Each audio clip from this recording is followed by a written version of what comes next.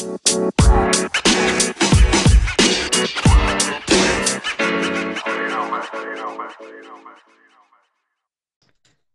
back to Highlighted, the All Sports Culture podcast. Today we have a very special guest. As you can see, it is former number 2 overall pick, Ryan Leaf.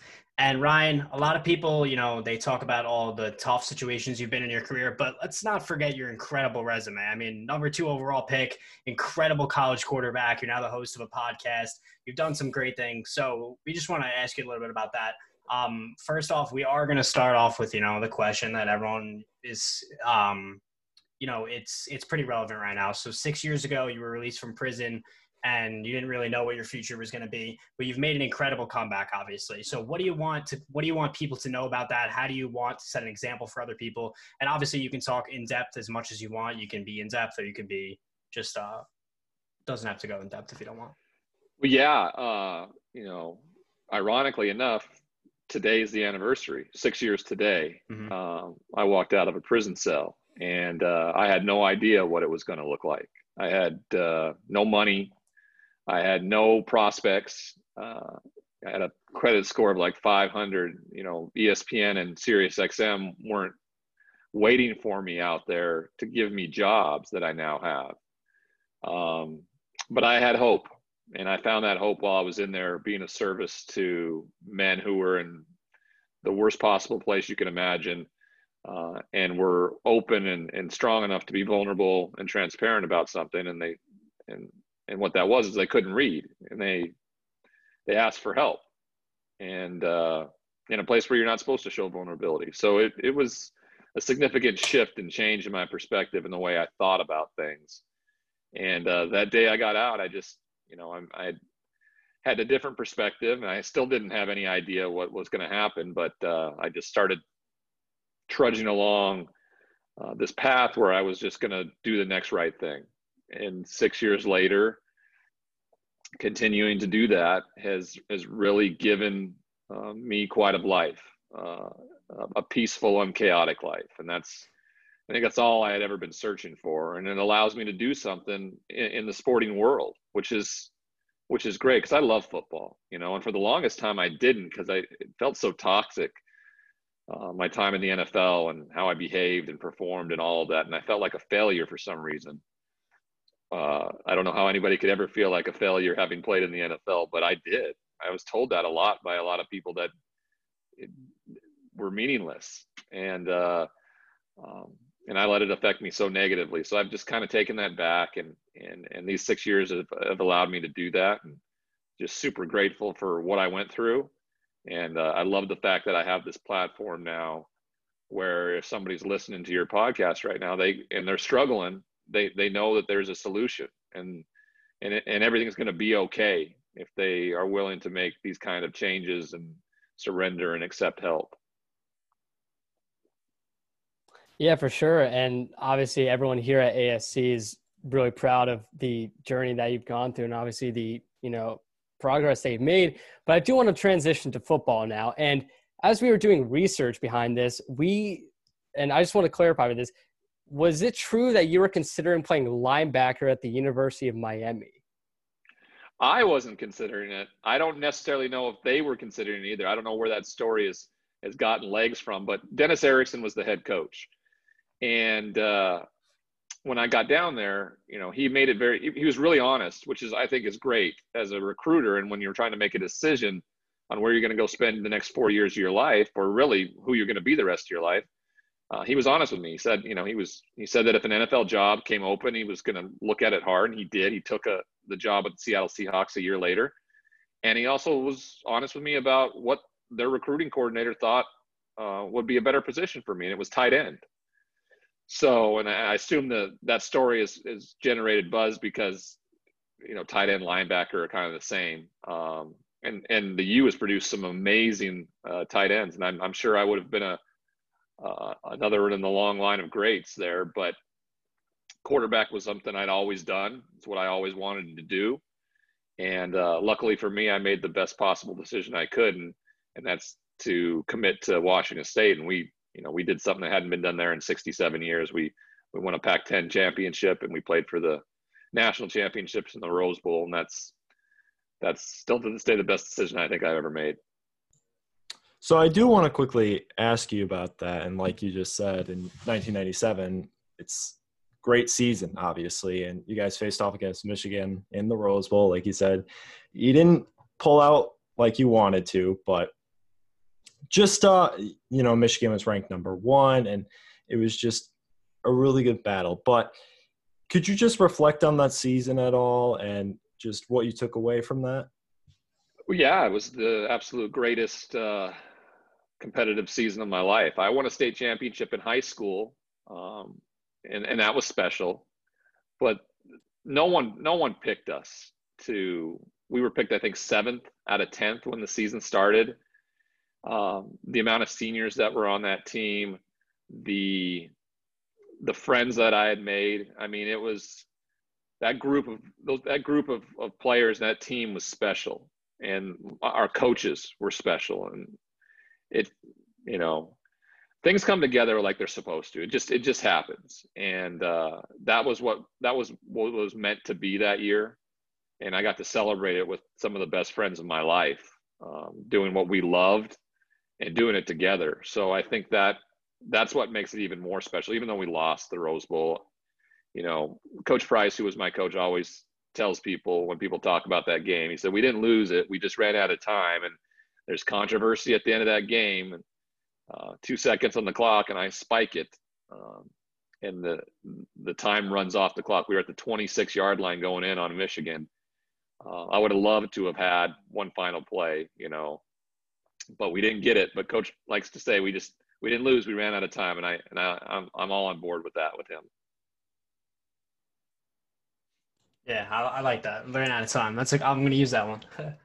But yeah, so you were. Let's go back to, you were talking about your time in the NFL was a little toxic, and you weren't a huge fan of football, but you've come around to it recently. So I was just reading up, and I saw you were talking about Baker Mayfield, and you kind of compared the way he deals with the media to the way you dealt with the media a little bit. And do you want to just speak about, has Baker grown in any way since you've said that, or do you like his growth, or is he still, not really has figured out yet?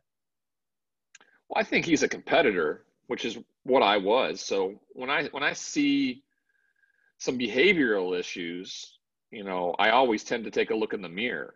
And when I do that, I'm the one looking back at me. So, I make some comparisons. When I did that with Baker, it was, a year ago, he had yelled at a reporter kind of at the end of a session.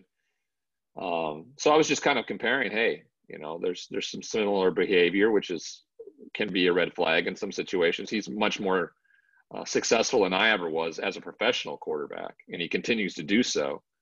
And I felt like he was going to have a better, more developed year this year, and it has. They've won 8 games. He hasn't necessarily lit the world on fire, but it's hard to do. I mean, it's hard to do that in a league where you got the likes of Patrick Mahomes running around making plays like he is. But the success that they've had, his maturity, his development, I think is huge. And when we talk about that, when we're asked questions and we're analysts, I try to be honest. People may not like it, but in no way, shape, or form am I ever comparing myself to anybody else. There's just similarities that are for discussion points. I think that too many times with the word bust and terrible and things like that, none of that's true. It's words that other people use and journalists sometimes to make a point, and it's nowhere near. Baker Mayfield is the first pick in the NFL draft, and will have a successful career. It will all be dependent on him and his ability to be open-minded and develop when criticized. Yeah, for sure. So kind of, I guess we're moving all over the place, but since we talked about the NFL, and then after obviously your NFL career, you transitioned to a quarterbacks coach role at West Texas A&M.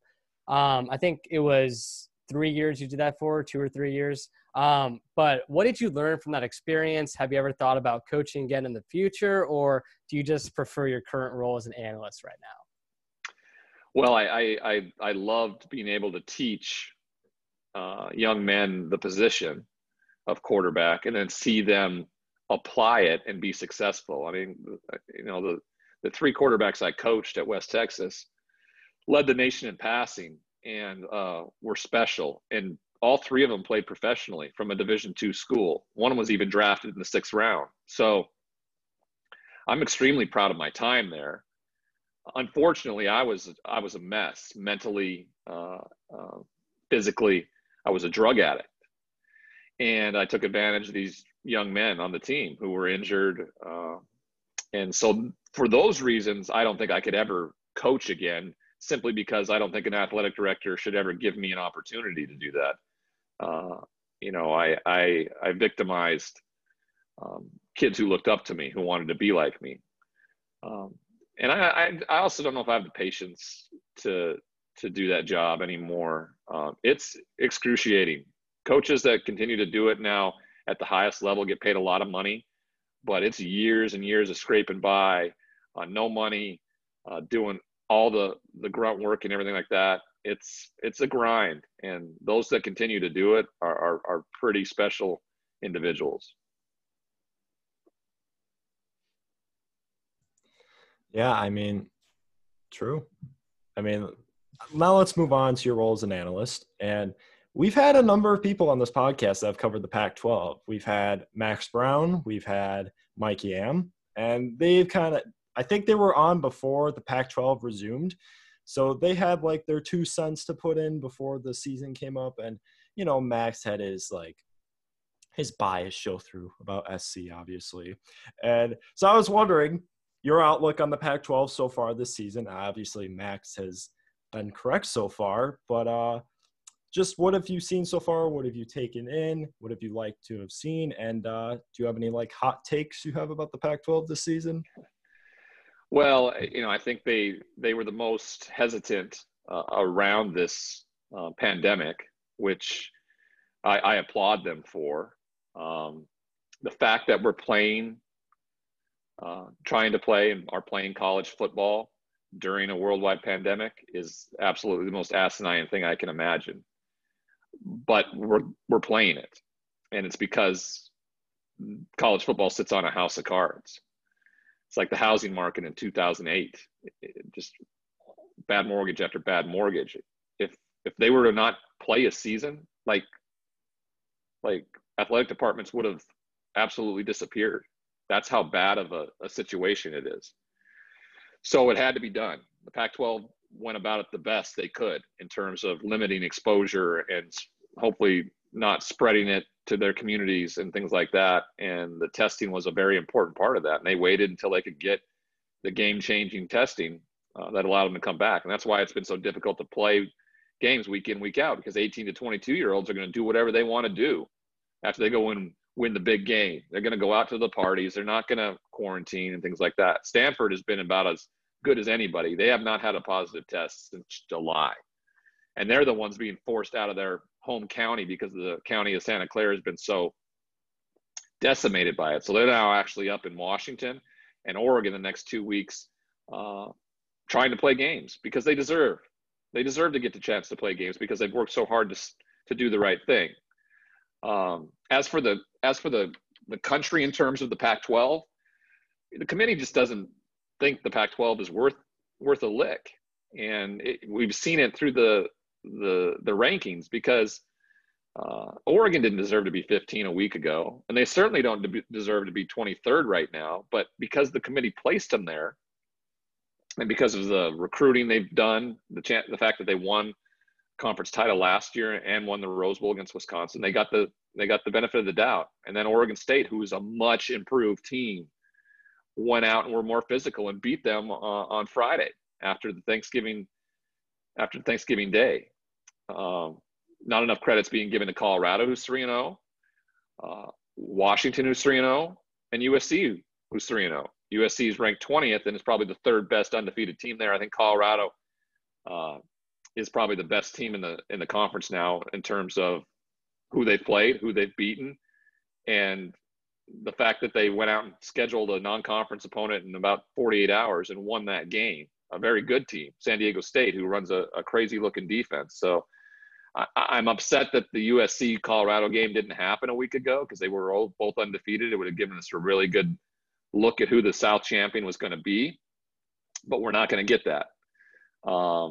I don't think the Pac-12 is going to be a part of the college football playoff. That's disappointing.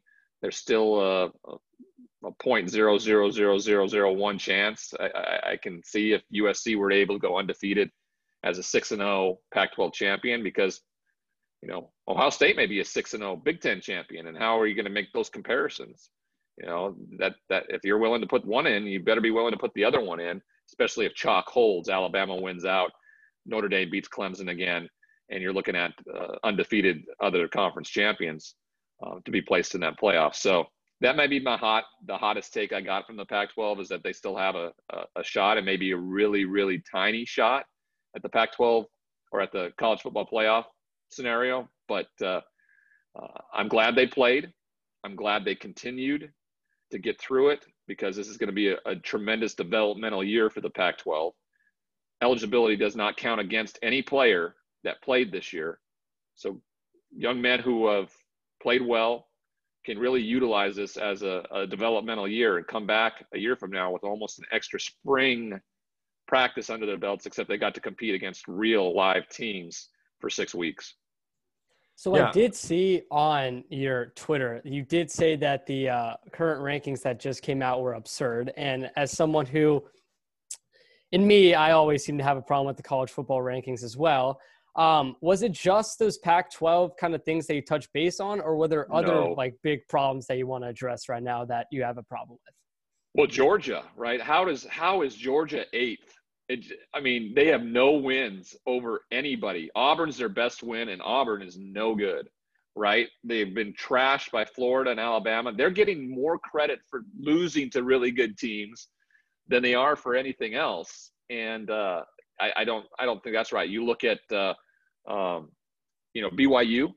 BYU probably deserves to be a lot higher than 13th. It really does. They are impressive. I don't think they should be in the college football playoff, but they deserve to be higher than 13th. North Carolina's lost to Virginia and Florida State, and they got just trounced in the second half by Notre Dame on last Saturday, and they moved up 2 spots. So I don't know how that works. I don't know how Oregon is higher than Colorado, who's not even in it, because they have the same amount of wins. Colorado doesn't have any losses.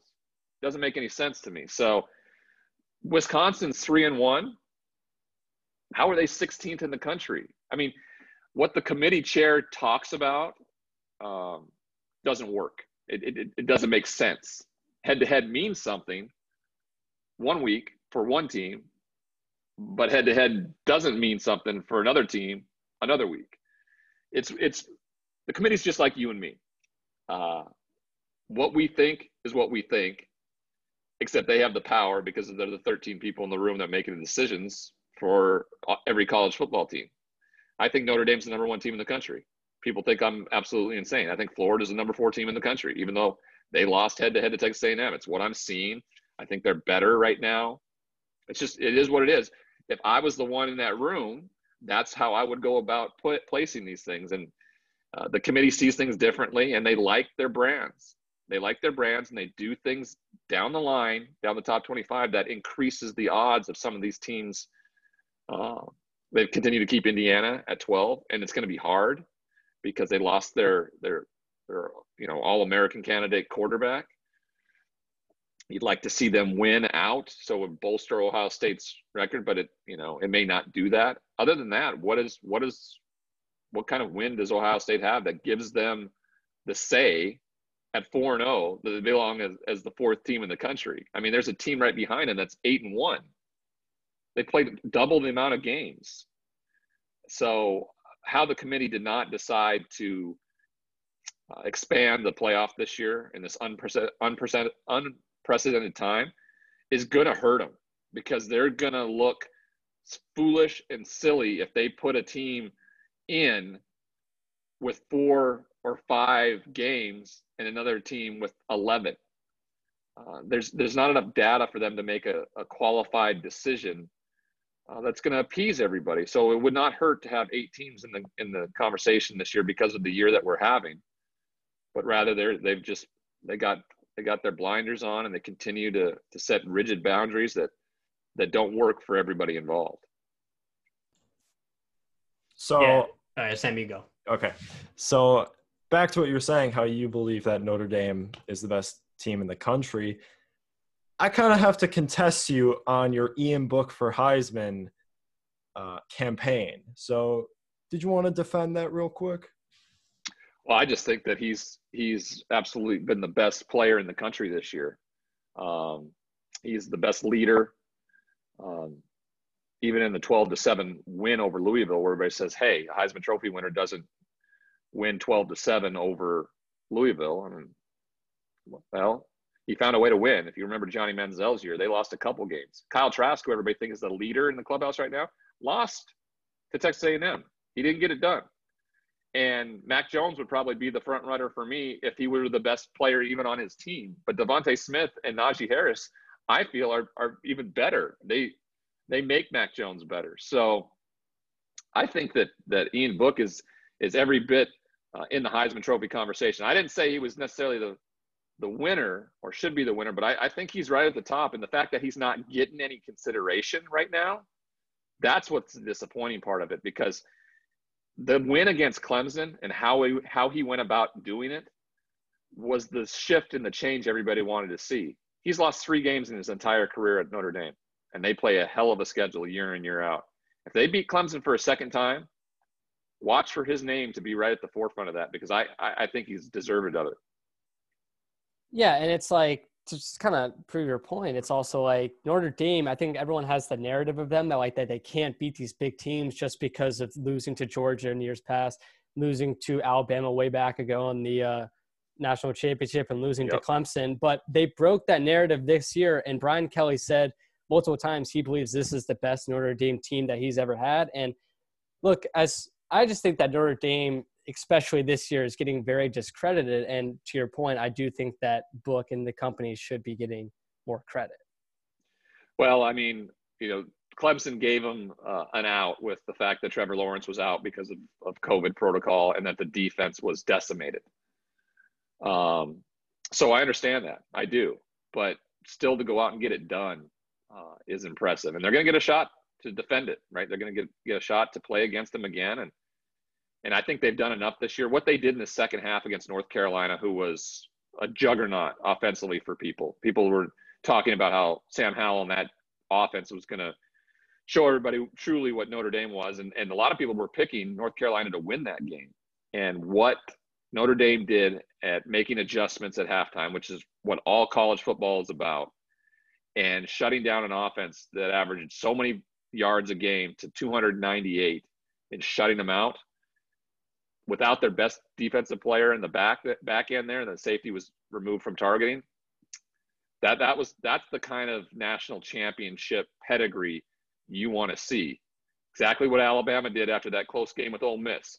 They've tightened up. I'd love to see a Notre Dame Alabama national championship, because I know that Notre Dame has been dealing with that 42-14 debacle from years ago in one of the final BCS championships, and they want a chance. And Brian Kelly learned a lot from that. He learned that he had to recruit differently. He had to get a different set of guys up front on both the offense and defensive side, and he's done it, because this year's team, defensive front and offensive front, are really good.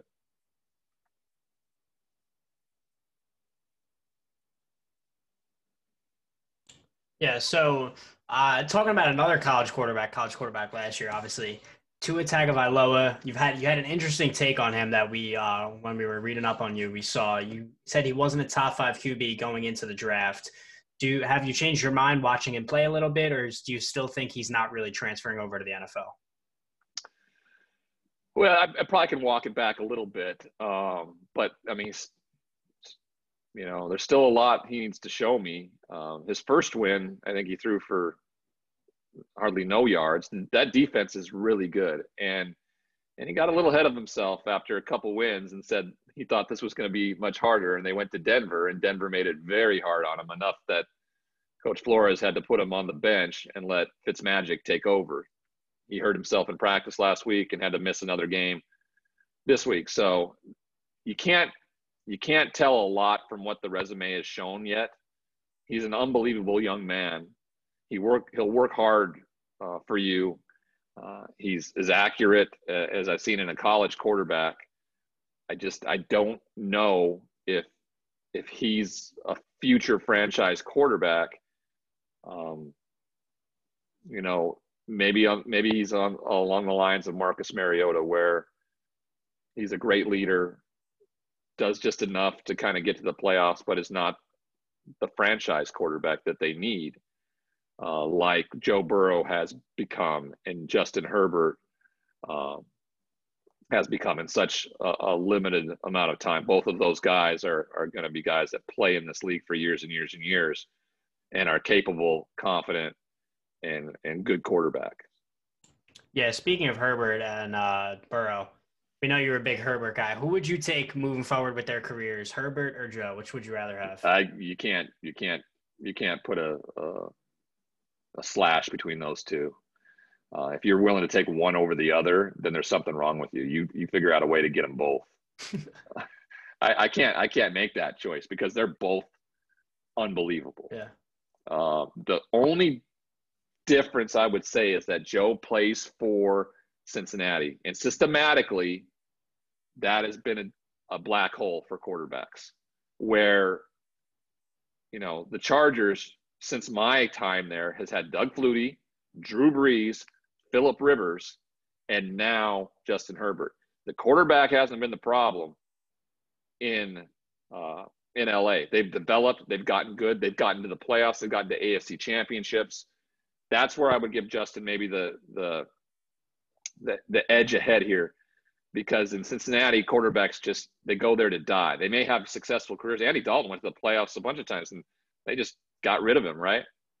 We're not good enough. Systematically, there's a problem in Cincinnati, but hopefully there are quarterbacks that come along once in a generation that change the environment. Peyton Manning was that guy. Peyton Manning went to Indianapolis, changed the environment. Patrick Mahomes gets to Kansas City, changes the environment. There are a limited amount of guys that can do that. I think Joe Burrow is one of them. We'll see if the organization follows suit. They didn't protect him up front, and sure enough, he blows his knee out a couple of weeks ago. That's on Cincinnati. You got to protect your franchise guy, and if you're not, it became a liability, and it cost their future franchise quarterback the rest of the season. Yeah, for sure. And I think that's kind of all for the highlight. Is there anything else you three want to add before we head off? No, I think that's it. Ryan, wish you the best of luck in your future endeavors. And everyone that's listening right now, make sure you go check out the podcast if you're into the Pac-12 or college football in general. But that's going to be it for the Highlight All Sports Culture podcast, and we'll be back with the next episode. Yeah, thank you, Ryan. I appreciate you guys. I appreciate you guys having me. Yep. Keep working hard. Keep doing what you're doing if this is the kind of line of work you want to do. I had great mentors, Kirk Herbstreit, Joel Klatt, Brock Heward, Greg McElroy, all kind of took me under their wing. They didn't owe me anything. They didn't need to do it, but be able to ask for help, accept help. I'm always learning. I always want to be better. Dan Orlovsky's been a big mentor of mine when I started working for ESPN, because he's just so comfortable and is so smart when it comes to football, and just always keep trying to get better. And if there's anybody out there that's struggling, I know with COVID, being isolated, being away from family, friends, doing the things you always loved, like going to the gym, hiking, all these things, always know that you can ask for help. It's the strongest thing you'll ever do. I'm here for you. You can follow me on Twitter or on Instagram at Ryan D. Leaf. That's how you guys actually contacted me, through Instagram, and ask for help. And I'll always respond, and I'll always be there to make sure that no one is as miserable as I once was, and there is a solution. So thank you guys for having me. I appreciate the time. Awesome. Thank you. Damn straight. Thank you. Thank you.